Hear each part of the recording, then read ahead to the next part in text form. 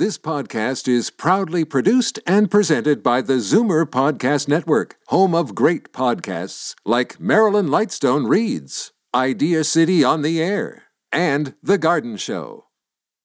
You're listening to an exclusive podcast of Fight Back on Zoomer Radio, heard weekdays from noon to 1.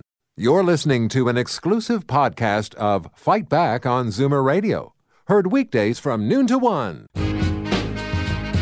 Now, Fight Back with Libby Znaimer on Zoomer Radio. Good afternoon and welcome. We'll be getting to the Donald Trump saga in a few minutes, but first we're going to deal with some breaking news you heard on Bob's News. Getting around the city seems to get harder by the day, and that's, of course, a frequent topic here on Fight Back. You're driving along a city street when all of a sudden it comes to a standstill because a construction project has shut down an entire lane of traffic. Not to mention that construction trucks and equipment are taking up most of the lanes that remain.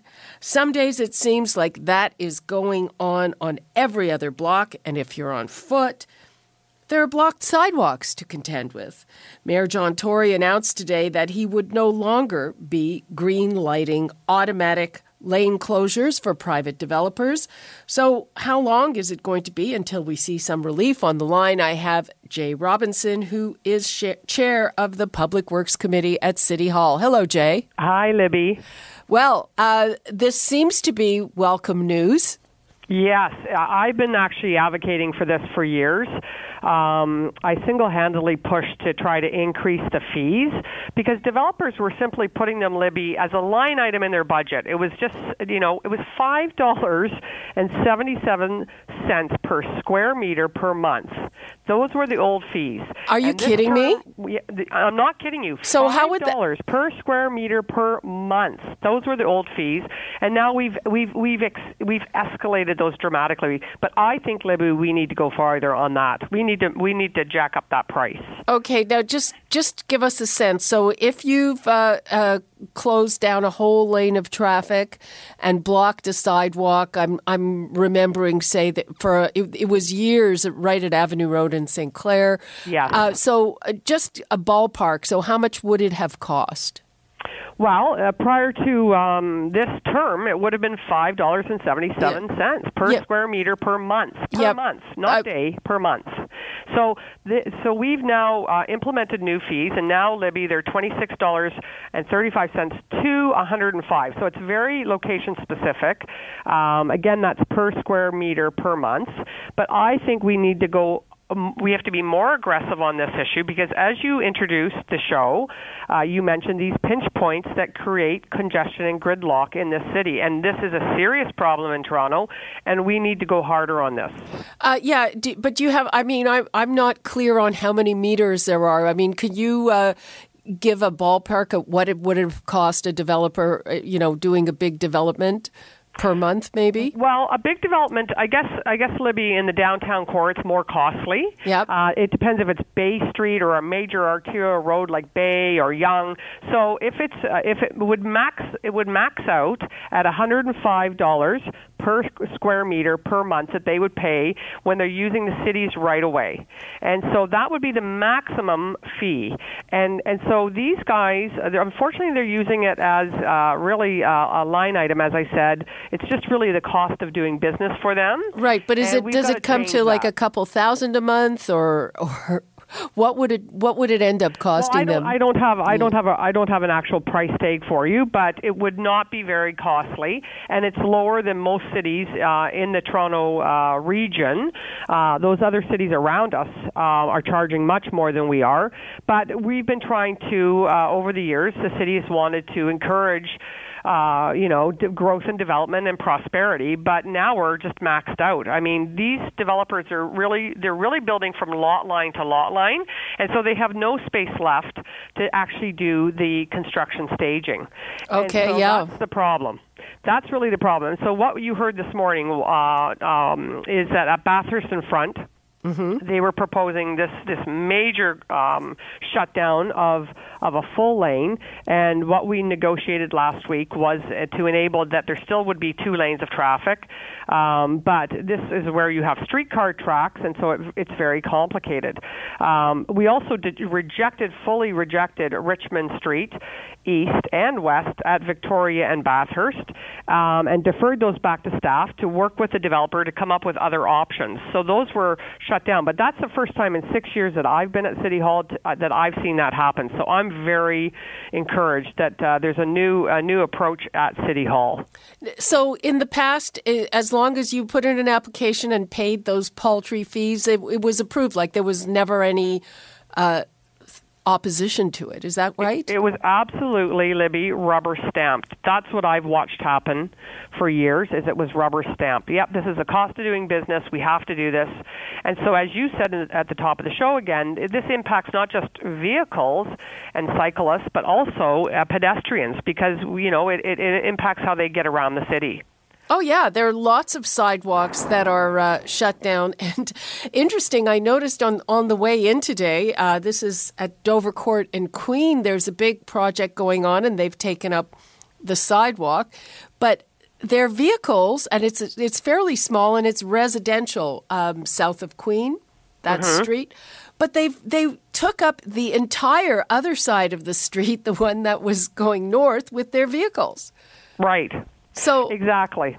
It just seems nuts, frankly. It does, and the level of intensification that's happening in Toronto is unprecedented. You and I have talked about that before, and so with that comes these type of impacts that affect the city's ability for flow around the city and congestion and gridlock. So we really want to crack down on this, change the way we're doing business.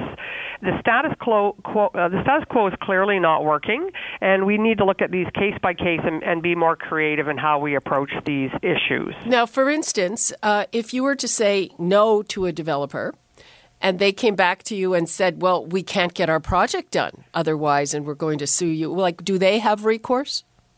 No, they don't have recourse.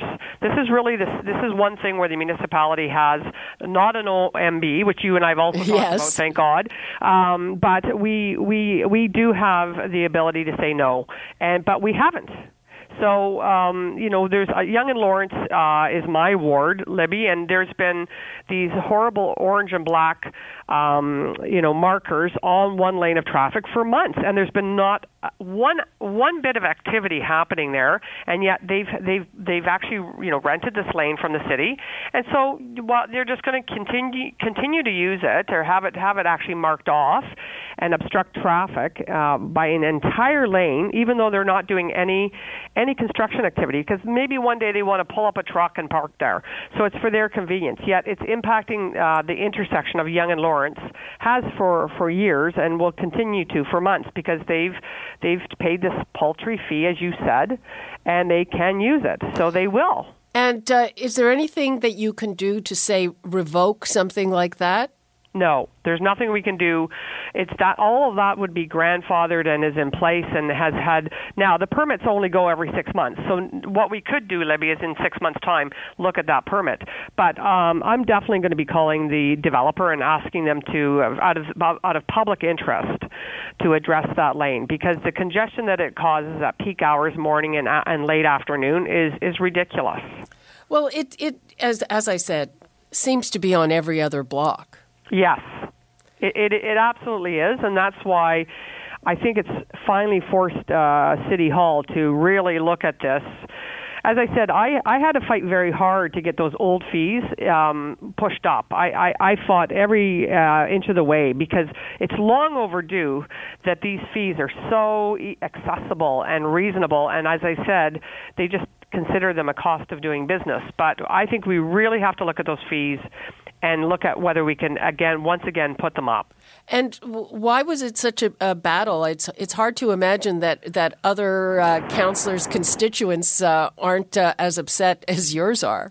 Well, the development community came and met with us several times, and they were very concerned about it. So they didn't want it to go up.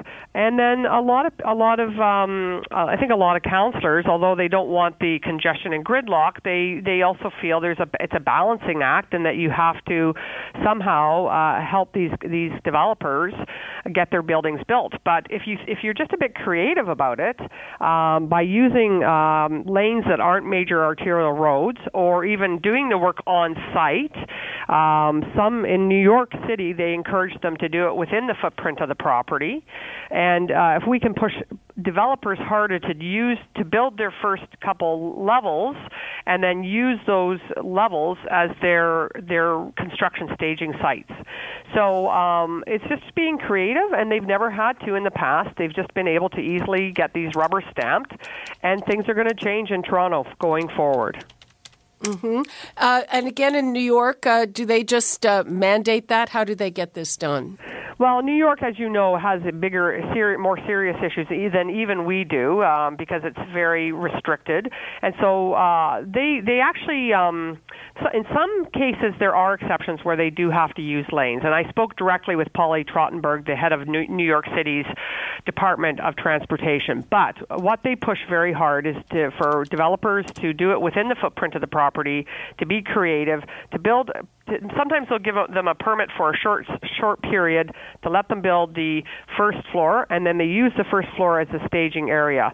So that main level, which is usually a little higher, that's where they put their equipment, and that's where they do their lifting from. I think the biggest challenge is the concrete trucks. When they're making their deliveries, that's the biggest challenge. But that could be done on an as-needed basis. You don't need to close an entire lane, in some cases in our city, for 3 years. Oh, my goodness. For the luxury of these developers, and one of those proposals before us was for 3 years. So we've rejected 2 of the 3 and asked them to come back to council with finding other ways to stage these sites, and we look forward to seeing what creative ideas they have. But at Bathurst and Front, as you saw this morning, we've got them back down to just part of a lane, which allows the city to kind of put down line markings that will allow for two lanes to continue to be opened, and also accommodating the streetcar tracks. Okay, just one more thing before we go. How long before a motorist or a cyclist or even a pedestrian starts to see an improved situation? Well, I think it's going to be a while, to be honest with you, Libby. It's going to be a while because, as I said, many of these have already been approved or grandfathered. But what we're now doing is we've got a laser focus on the ones coming forward, the applications that are coming forward, and we're going to be asking these developers to go back to the drawing board and to figure out how to do it in a more effective way that doesn't impact pedestrians and motorists, and even in some cases cyclists. So I would say probably, if I had to estimate, maybe 6 months to a year. But the sooner the better if we can do this. And I'm going to be, as the Chair of Public Works and overseeing transportation in Toronto, I'm going to be pushing staff hard on this file. Okay. Councillor Jay Robinson, thank you so much. Thank you, Libby. Bye-bye. Bye. You're listening to an exclusive podcast of Fight Back on Zoomer Radio. Heard weekdays from noon to 1. You're listening to an exclusive podcast of Fight Back on Zoomer Radio. Heard weekdays from noon to 1. You're listening to an exclusive podcast of Fight Back on Zoomer Radio. Heard weekdays from noon to 1. You're listening to an exclusive podcast of Fight Back on Zoomer Radio. Heard weekdays from noon to 1. This podcast is proudly produced and presented by the Zoomer Podcast Network, home of great podcasts like Marilyn Lightstone Reads, Idea City on the Air, and The Garden Show.